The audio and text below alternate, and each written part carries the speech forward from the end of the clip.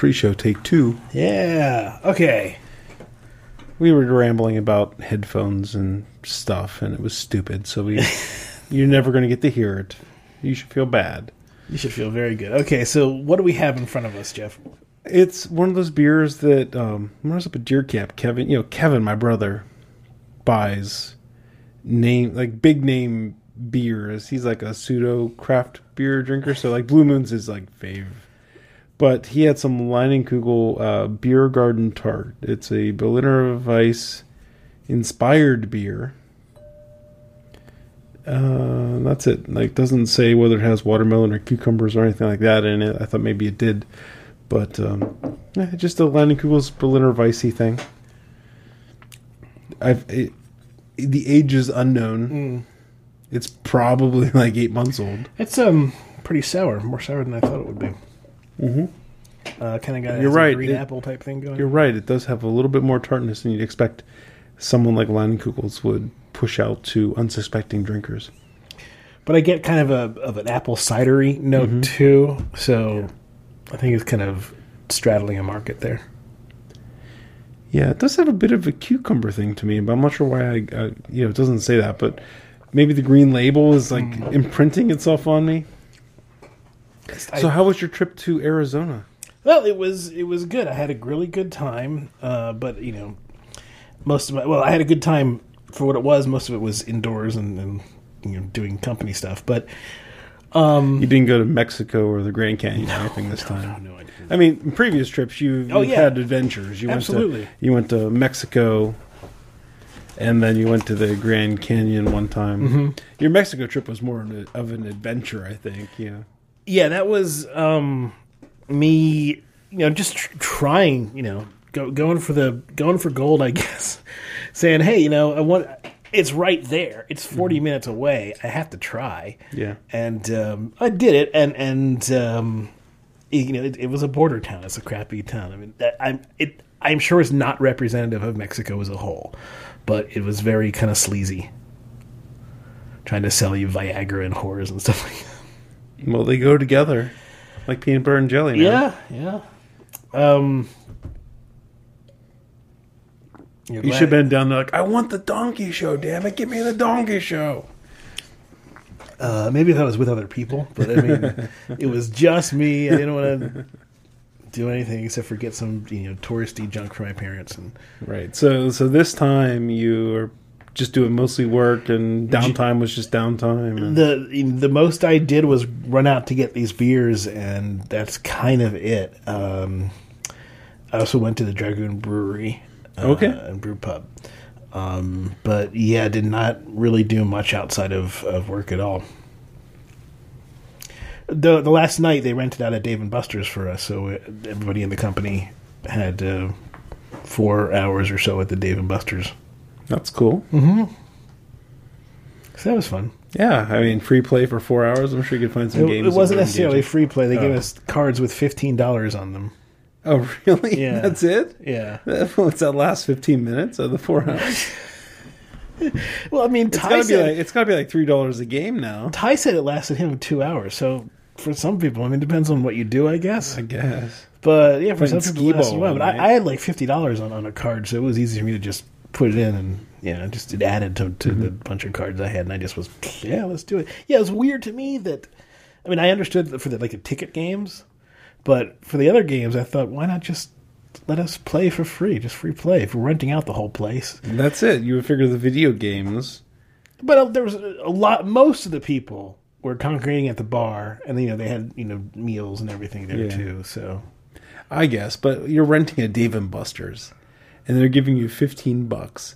And what does playing like a shooter game cost? It's probably like $2 or $2.50. What I think, though, honestly, is that most people were congregating at the bar. You could have gotten cards from enough people that didn't play to play to your heart's content. Gotcha. Everyone got 2 free drink tickets, and all the meals were free. And gotcha. It's just weird. We were in Dave and Buster's, and we gave you 10 minutes of free play. Well, I mean, so what had happened in past these events, there's always a party, but we had held it at a different place, and and they were able to bring in things like arcade games and all types of stuff like that. But this was held a different place now, a little bit of a nicer venue, but harder to, I think, bring in that kind of stuff. So it was okay. Let's transfer the party then to this place. It has those games and stuff for the people who want to play them, but is more about rocking out and having a fun party. Rocking out with your cock out. Well, I mean, the company's about half women, so no. Oh, okay. Just physically impossible, really. Yes. Well, you could bring one. Get a rooster. Bring your rooster. Throw it out. So I've been on a tear lately about bacteriophages. They're so cool. Oh, yeah. This whole weekend, I didn't really appreciate today was Friday until this afternoon. I was, I could have thrown that on the printer for you and had it for you today, but that's okay. Now that I asked Allie, I can get the glow in the dark one. So they look like these sci-fi tower spiders. But man, they're cool. They're a virus that infects only other bacteria, specific bacteria. And there are some, there is some stuff going on with using them as other therapy besides antibiotics, but there are problems with that whole approach. Stuff that I didn't want to get into with Allie because she wouldn't be concerned with it. But so here's the thing. So there is one type of cycle that this particular bacteriophage or these bacteriophage go in called the lysis cycle, and that is just it injects its DNA into the cell. The cell starts to the machinations of the cell start to create the virus parts. It all just floats together and cell bursts. That lysis cycle takes about 20 minutes. But there's another cycle. That's it? 20 minutes? Yeah. Holy shit. Yeah. I figured it'll be 2 days. Yeah, this goes fast. But there's also something called a lycogenic cycle. So the virus can stick its DNA into the DNA of the cell. And therefore the cell will keep reproducing with the DNA of the virus in it. And then when the conditions are right, it will produce the virus, and then the virus will take over the cell. So instead of hacking the factory to make a bunch of your Xboxes, you're hacking the factory, hacking the factory to clone factories. To clone factories until the point where the conditions are right, and then it will create your Xboxes. And create so many Xboxes that it explodes. But so here's the problem with that: is the genetic material of the virus and the bacteria therefore can change and become different. Right. Okay. So therefore the phages are no longer as successful at defeating other viruses, other bacteria, and in addition, remember that the phage is working under these conditions to try to make it. When you do this thing to hack the factory, right, or to get your DNA into the bacteria, then you're basically abandoning the virus itself, right? You're kind of going into this. Symbiotic's not really the right word, but it's something of a symbiotic relationship, which is part of the problem. I'm not an expert by any means in this, but from what I've been led to understand, it's part of the problem because the virus doesn't gain any utility out of all of its hosts being destroyed. So it will, for however it knows, and there's no necessarily understanding into how the virus is aware of the correct conditions, but the virus likes to maintain a stable population of cells for it to reproduce into. Mm-hmm. So it's not trying to destroy necessarily all of the cells. Right. A virus like Ebola, right? Mm-hmm. It's too good at killing cells, and it kills its host a lot of the time. Right. So to combat that, Ebola also has to be hyper-communicable. And it is. It's pretty communicable. Yeah. But if you have a virus that's not very communicable, but is really good at killing cells, it's not going to spread very far. Mm-hmm. So, I mean, there's work into adapting these, but another thing about these is they're so tiny. I mean, we talked about how they're smaller than visual light. They're 100 nanometers. It's hard enough to be able to deal with bacteria that are really, gram negative and incredibly tiny, but dealing with viruses. Mm-hmm.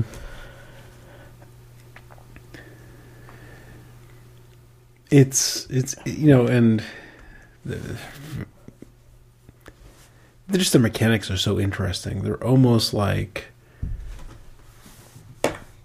chemical reactions as opposed to what you think of when you think of life. Mm-hmm.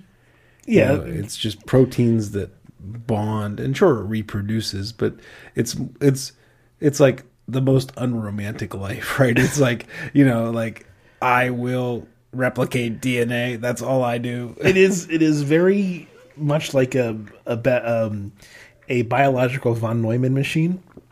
Okay.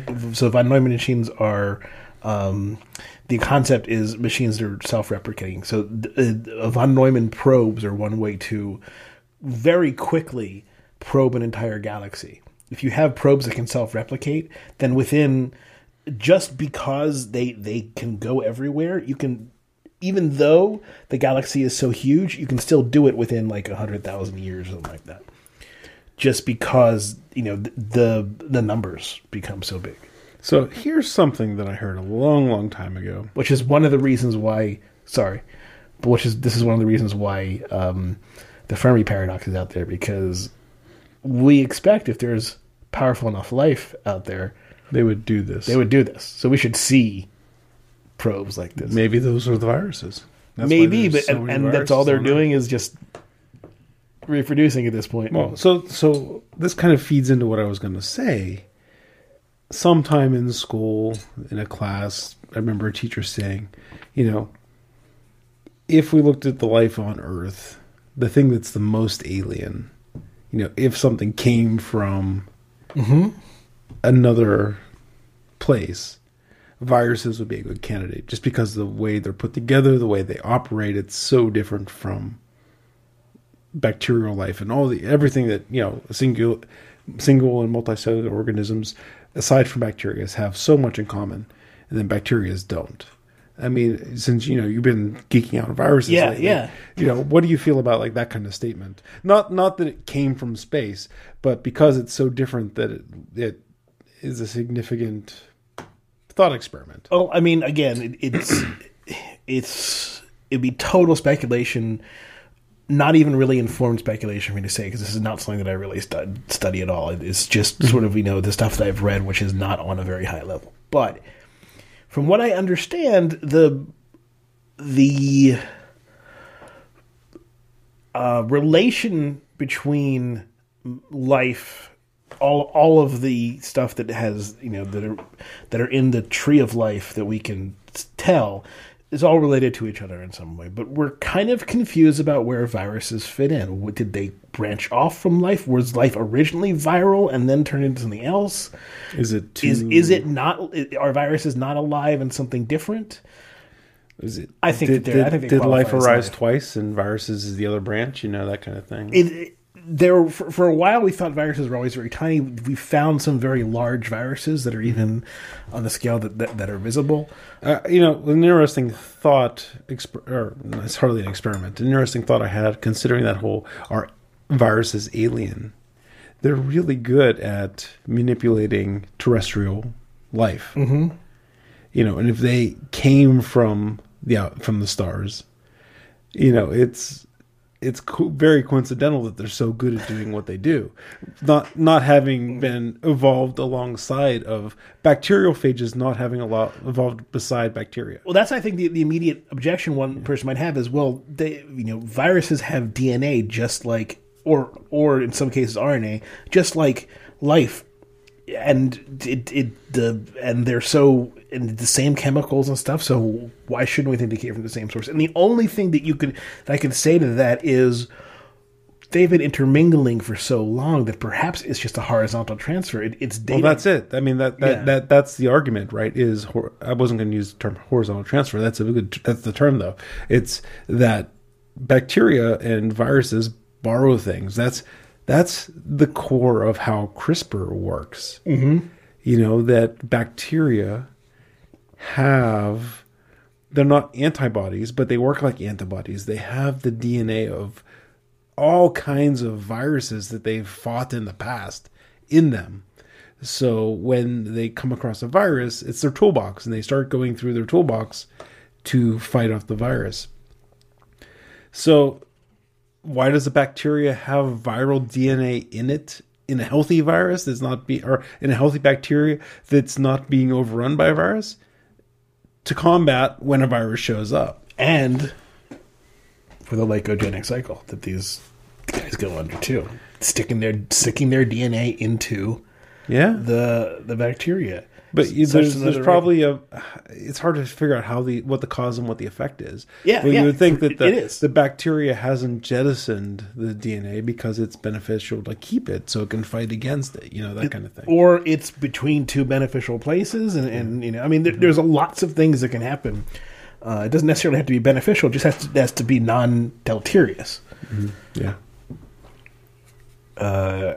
And that can certainly happen. So there's lots of, and the bacteria can adapt to having that viral DNA in it and use it for other things. So there's so many, there's so much that goes on that level of life that is, fundamental to the existence that we have. We are essentially walking bacteria colonies. We would not be able to survive without them. So. Mm-hmm. Oh, it's symbiosis to the highest level. Mm-hmm. It's relatively new knowledge. We've talked about this on the pre-show and post-show before. But, this knowledge is newer than our show. That there are more cells in our bodies with DNA that is not ours than there are cells that are ours. For every cell that is Greg and Jeff, there are multiple cells that are on our skin, in our gut, in our intestines, just living their lives. But with symbiosis, you have, they affect our moods, they affect our metabolism, they affect our, all kinds of things. Yeah, no, it's and not just affect. They help things, they hurt things, but there's, I don't want to overstate, but I know that there's been studies how gut bacteria can affect your mood. Mm-hmm. Absolutely. And it's hard to say they're aware of it, but they are in some sense aware of the conditions they're under, and they're aware of what they can do to change those conditions. Sometimes they want chocolate. And guess what? You're going to eat chocolate. Mm-hmm. And that it's enough to, they have evolved enough with us for long enough to be able to induce something like that. Probably not chocolate per se, but sweet things. They don't know how the chocolate shows up, but they know if they do A, mm-hmm. B happens. Yeah, it's crazy. We're little puppets in some sense. Mm-hmm. That was fun. Yeah. Salt. Oh. Salt. I'm just going back in the messages that we have. The Last Jedi. So I posted. We had a fairly extensive note passing this week, and I saw a report. I think it was this morning about how Ryan Johnson didn't want to put in the Knights of Ren because he would have had to have killed them. Yes, yeah. And he's like, "Oh, I had nothing for them to do," and I'm like you had so much for Poe, Finn, and Rose to do. That was so fruitful. Yeah, well, and I said, to your point, it would have been another hour, right? They could have worked him in. Those guys could have been in a space rowboat, rowing that's a little bit faster than the Star Destroyer and almost catching the ship. And they could just be stroke, and rowing for 3 hours. Yeah, there's this weird I don't want to get too much into Star Wars because at this point, who cares? But it is funny to me that this is so divided, the fan base, that now you're getting these things like, you got to be really intelligent to understand how great the Star Wars this episode of Star Wars was. Seems to be the most lukewarm Star Wars, including the prequels. Uh-huh. I mean, I think with the prequels, people were happy enough to get Star Wars, right? And there was that whole philosophy or whole what's the word I'm looking for? The thing happened where people were excited at first and then had time to sink in, and now we are 8 Star Wars movies in. And we have Rogue One and all this other stuff. This is the first movie where people are like seeing it, like I think. Know, sorry, go ahead. But it's like it's not novel anymore because you're going to see a Star Wars movie every year or two for the rest of your life. Yeah, or you could see a Star Wars movie every year for the rest of your life. So it's not novel anymore, and people like this is the one where people are like, "Huh."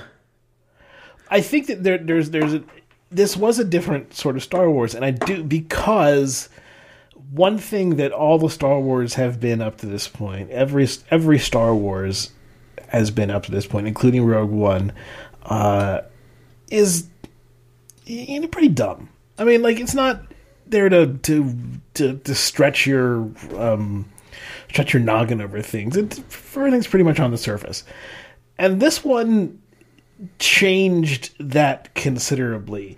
And I'm not saying that it's smart, but I'm saying that there was a lot of attempt at subtext here, and I don't think it worked very well. Really? Yeah, I think so. I don't, like I said, I don't think it was really well done. I think it was really much of a mess, but I think they were attempting to do something different, which that I appreciated.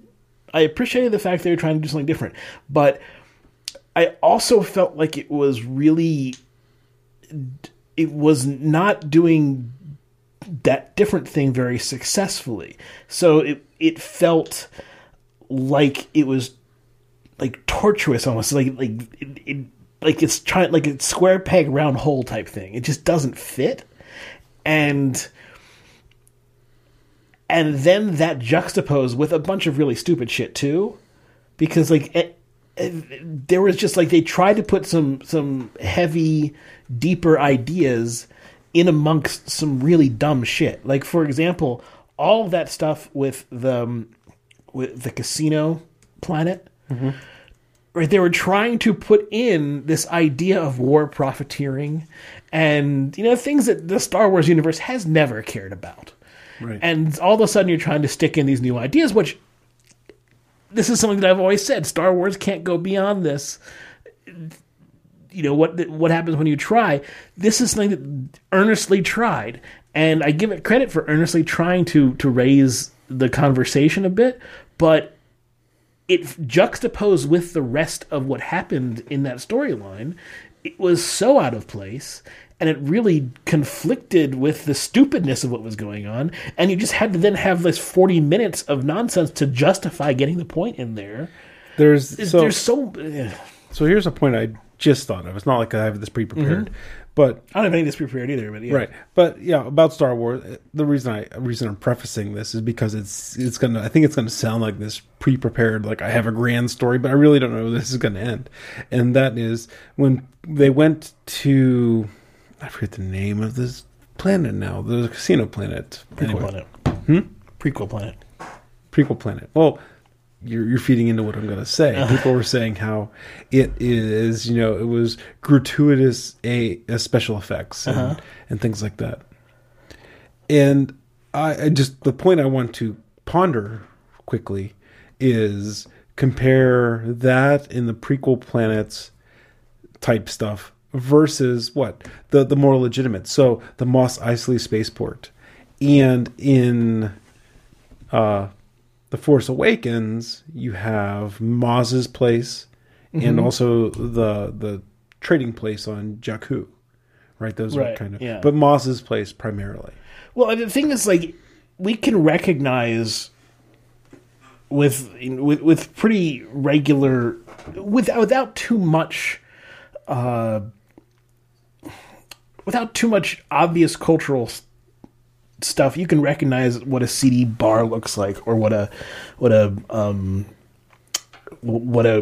scout, or what a devastated junkyard looks like, right? That's kind of almost universal in some sense. So, but the casino had all these trappings of modern, like, casinos on our planet, like people in tuxedos and stuff like that. And so that was the part that really struck out to me of how this was very prequel-y, is everything felt like, instead of there being a kind of very generic idea of something that kind of seems cross-cultural, just a borrowed cultural element from our planet that stuck onto this thing. Like, I think you can do a casino in some way that doesn't necessarily. So you just made me realize, like, one of the worst scenes, one of the least Star Warsy scenes in anything.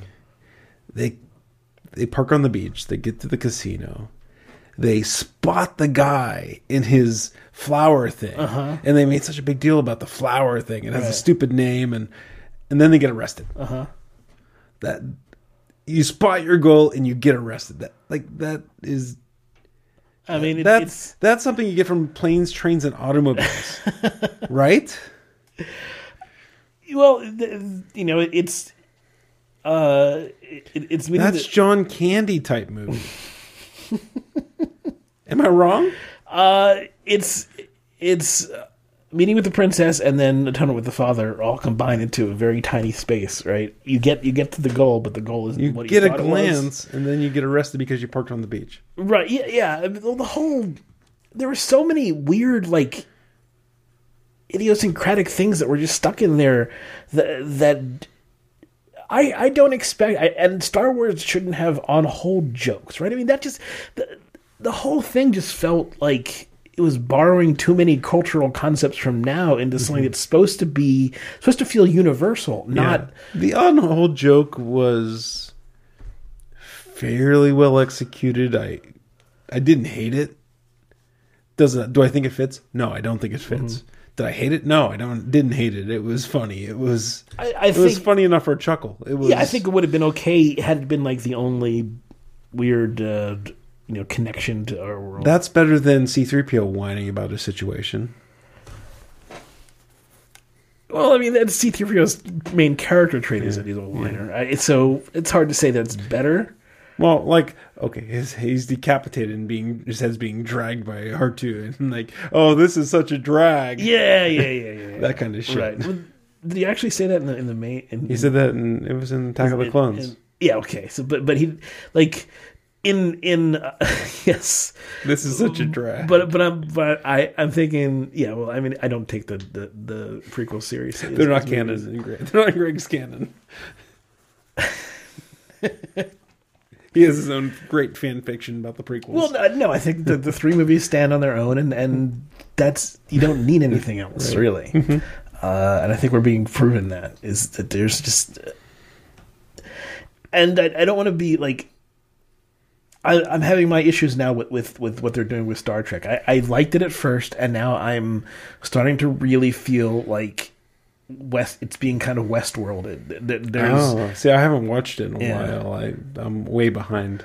There's interesting like ideas, and the production's really done, but the writing is really getting bad, and everything is very telegraphed. And I'm starting to get really kind of upset with it, because it's like, here's this great opportunity to start fresh and do something, do a new Star Trek. And I think Star Trek has a lot of stuff you could do with it, and they have some interesting ideas, but it just feels like it's being mishandled.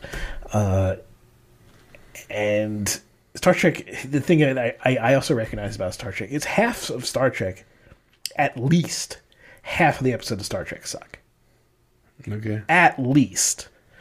You do 26 episodes a season. Okay, so here's what Disney needs to do is they need to license certain plot lines to Netflix and Amazon, so they do series like a Star Wars, like a stormtrooper who's disgruntled and running like a smuggling ring or something like that. There is potential there to do stuff like that, but. Yeah, how do you sell it, right? I mean, how do you sell it if it doesn't have stormtroopers and Jedi and pew pew? Yeah, I think that I I just don't see Disney being able to do what Marvel did, right? I just don't. I mean, you didn't like that episode of Star Trek that I showed you duet, but that was an episode essentially without transporters, without any pew pew, barely had a spaceship in it. Well, which one are you talking about? The one with it was just her and the guy in the brig, and it was just a morality. No, it was, for someone seeing it for the first time, it was dated. Right, the production quality. Yes, I mean it was late 80s. It was dated. So early 90s. I didn't mean to necessarily convey that I didn't like the premise, but because I didn't have any. I don't want to say you have nostalgia for that one, but it's like, if I don't have nostalgia for Return of the Jedi, would I even like it? I don't know. It's that kind of thing. Yeah, it's no like Goodfellas. It's not timeless, right? There are some Star Trek. There are definitely ones that, like, I can show you the Inner Light. I think you think the Inner Light was amazing because it's just it is a really timeless story, and I think that the original Star Wars movies are timeless. Yeah. They hold up. Mm-hmm. They do, and the stuff that so Allie. We watched the new one. She's been watching Rebels, but she hadn't recently seen. She never watched A New Hope when she actually cared. So we watched A New Hope a couple weeks ago. And this isn't a story about Allie; it's a story about Max. But on the Death Star, on the Death Star, on the Death Star, when Leia's in the brig, and Vader comes in with the interrogation probe droid, and has the needles. Max is like, "Oh no, the flu shot." It's funny for two things, right? Because he made a joke about that thing being the flu shot, but also that's probably what a 7-year-old sees the flu shot looking like. Yeah. And I mean, I remember when I was a kid, shots hurt, and I think I take a flu shot now, it doesn't hurt, and I wonder if, just as adults, you're really much more desensitized to that sort of thing than as a kid, that you feel everything like that. Well, I know for a fact, like, kids with their small fingers, their nerves are packed closer together, so their fingers hurt more or more sensitive. Like if you prick their finger, hurts more than an adult because the nerves are closer together. That's been proven. So, but there's also probably the pain management thing that we've learned to deal with pain, right? Like I don't even feel a flu shot. I probably, but like I probably have pain right now. I don't even realize back, teeth. I don't know, but just blocked out. That kind of thing. That's true. I do want to talk about American Vandal, but let's wait till after we do the show. I was gonna bring that. I just thought of it. Like you mentioned American Vandal. Yeah, because I absolutely loved that you did not, and I want to discuss it. Yeah, we can talk about it. You want to talk about it now? I'm ready to go. I just want to get to beers. It's already almost 10:30. Right. Oh, wait, beers, baby.